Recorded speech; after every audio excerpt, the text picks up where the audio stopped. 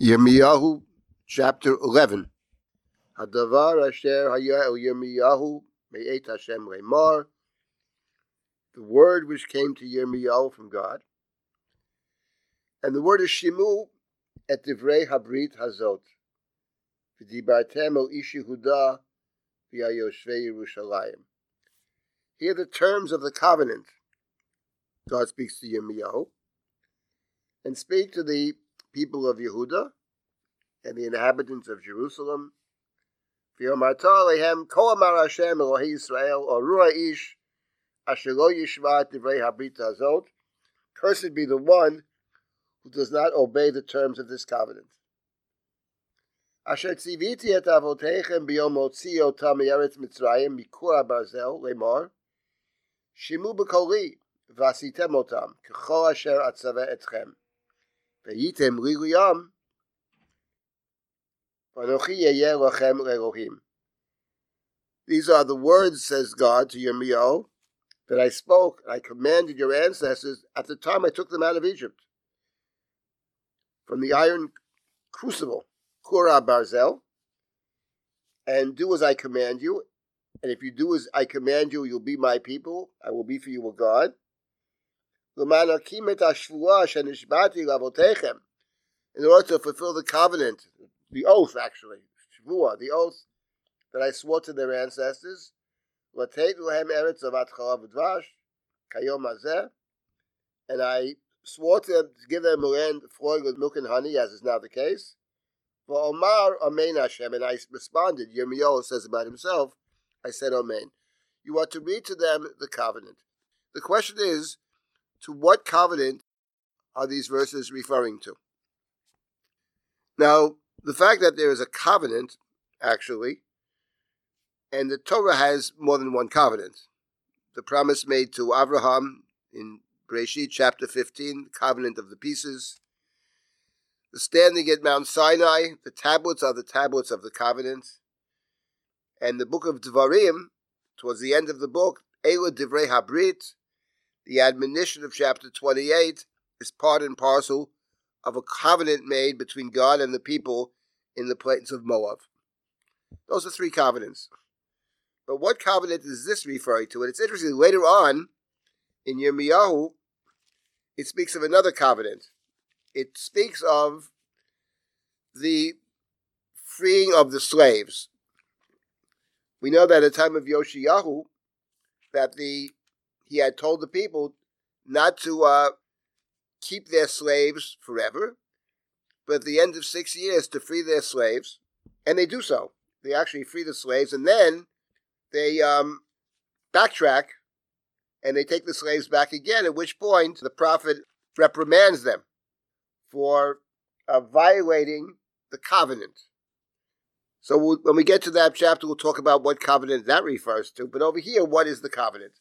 So on one hand, in chapter 11, cursed is the one who doesn't obey the covenant. That sounds like it's referring to the covenant as described at the end of the book of Devarim. We have a whole set of curses. There's the blessing and the curse. And even the language over here, that I commanded you when I took you out of Kur HaBarzel, the iron crucible, reference to Mitzrayim, to Egypt as the iron crucible, that's a term that we find in the book of Devarim. That's a Deuteronomic term. So one could say that what's being referred to over here is the covenant as expressed in the book of Devarim, and that would work very well if we assume that the book that's found in the temple at the time of Yoshiyahu is actually the book of Devarim, and the book of Devarim is all about what will happen if you violate the covenant and the various consequences of violation of the covenant, and we know that Yirmiyahu and Sefer Devarim are very closely connected. So that's a possibility. The other possibility is that it refers to a covenant that is prior to the one which is explicated at the end of the Torah. Here it says, chapter 11, it talks about the covenant that I made with you in verse number 4, Asher tziviti et avoteichem biyom hotzi otam me'eretz Mitzrayim, when I took you out of Egypt. So the covenant of Dvarim is much later. That's the end of the 40 years. So what does when I took you out of Egypt refer to? It could refer to the giving of the Torah.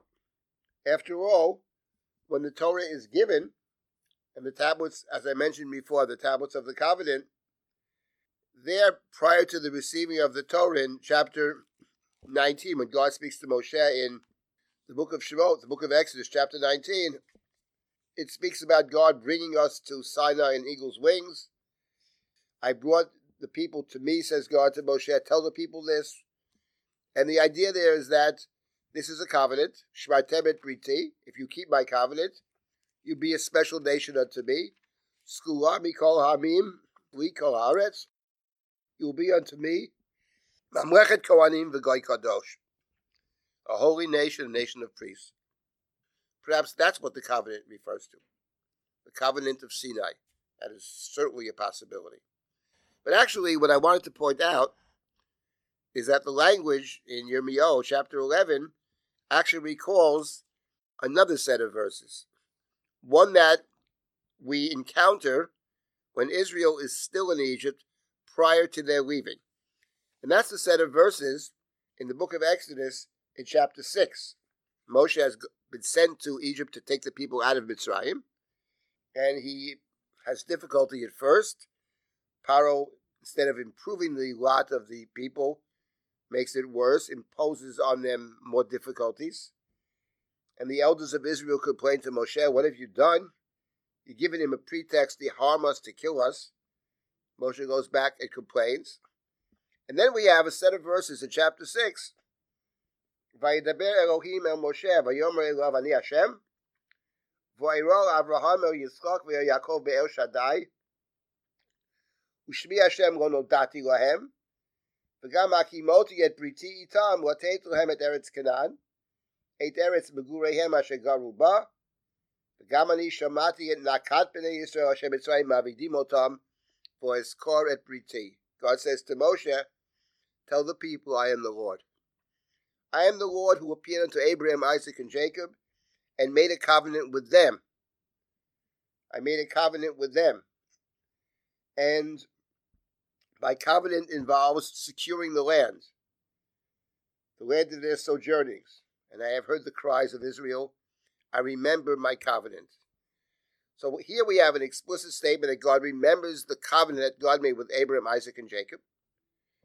And this covenant that God made with Abraham, Isaac, and Jacob, in the continuation of that chapter, in chapter 6, verse number 8, Ve'iveti etchem el haaretz asher nasati et yadi, l'teito tali Avraham liYitzchak u'Yaakov, I will bring you into the land, asher nasati et yadi, I raised my hand.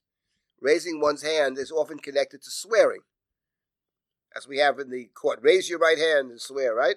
So it's Asher Nasati, it's the land that I swore to give to Abraham, Isaac, and Jacob.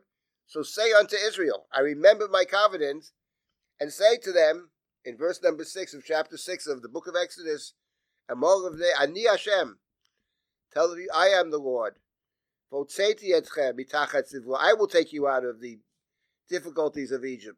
I will save you from the hard work.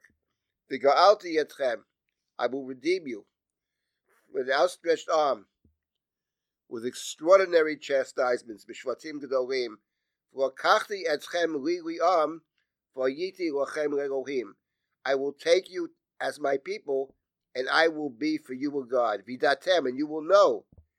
Ki ani Hashem Elohechem, hamotzi etchem mitachat sivlot Mitzrayim. See, here we have expressly mentioned in the Torah, I remember the promise to Abraham, Isaac, and Jacob. I remember the oath.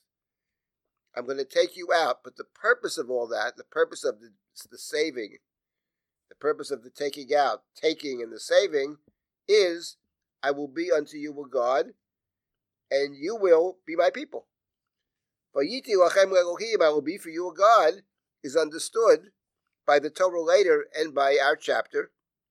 I will be for you a God is not just a benefit, but also an obligation. I will be for you a God, no other gods. You are my people, which means you have my protection and my care, but also the responsibility. And that perhaps is what Yirmiyahu refers to in chapter 11, in our chapter, when I took you out of Egypt. This is just before they leave.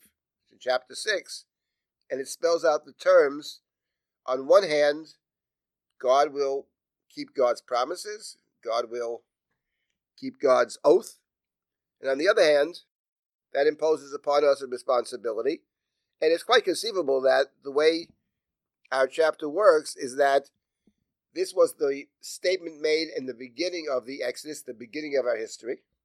And then later on, the promise of chapter 6 becomes embellished and perhaps illuminated as we travel through the desert. It becomes not just you have a responsibility, but if you don't keep the responsibility, we have all the curses and the imprecations and the negative results of not keeping the covenant. So that's what we have actually in chapter 11. And Yirmiyahu is to read the people the covenant, because the covenant requires constant reminders. It's not a new covenant, but we have to remind ourselves of our past and of our obligations that we assumed in the past, and therefore the obligations that we have in the present. And Yirmiyahu, when he's told to do this in chapter 11, he says, Amen. Amen is his acceptance of God's word. Amen is often found in conjunction with oaths. People say Amen. People say Amen to the blessings and the curses. So Yirmiyahu in chapter 11, one might say, is acting out what the people are supposed to do. Of course, he's informed by God in chapter 11 that the people, in fact, have violated the covenant, and God doesn't seem to think optimistically about changing the future either. So that, of course, is part and parcel of the book of Yirmiyahu, but that is, in effect, the first half of chapter 11. The people are not going to, you're going to read it to them, but they're not going to listen, and Yirmiyahu is then given this thankless task of reminding the people of their responsibilities, at the same time being told that, at least in the short term, the chance of success, that his reminders will have a positive effect, are very minimal.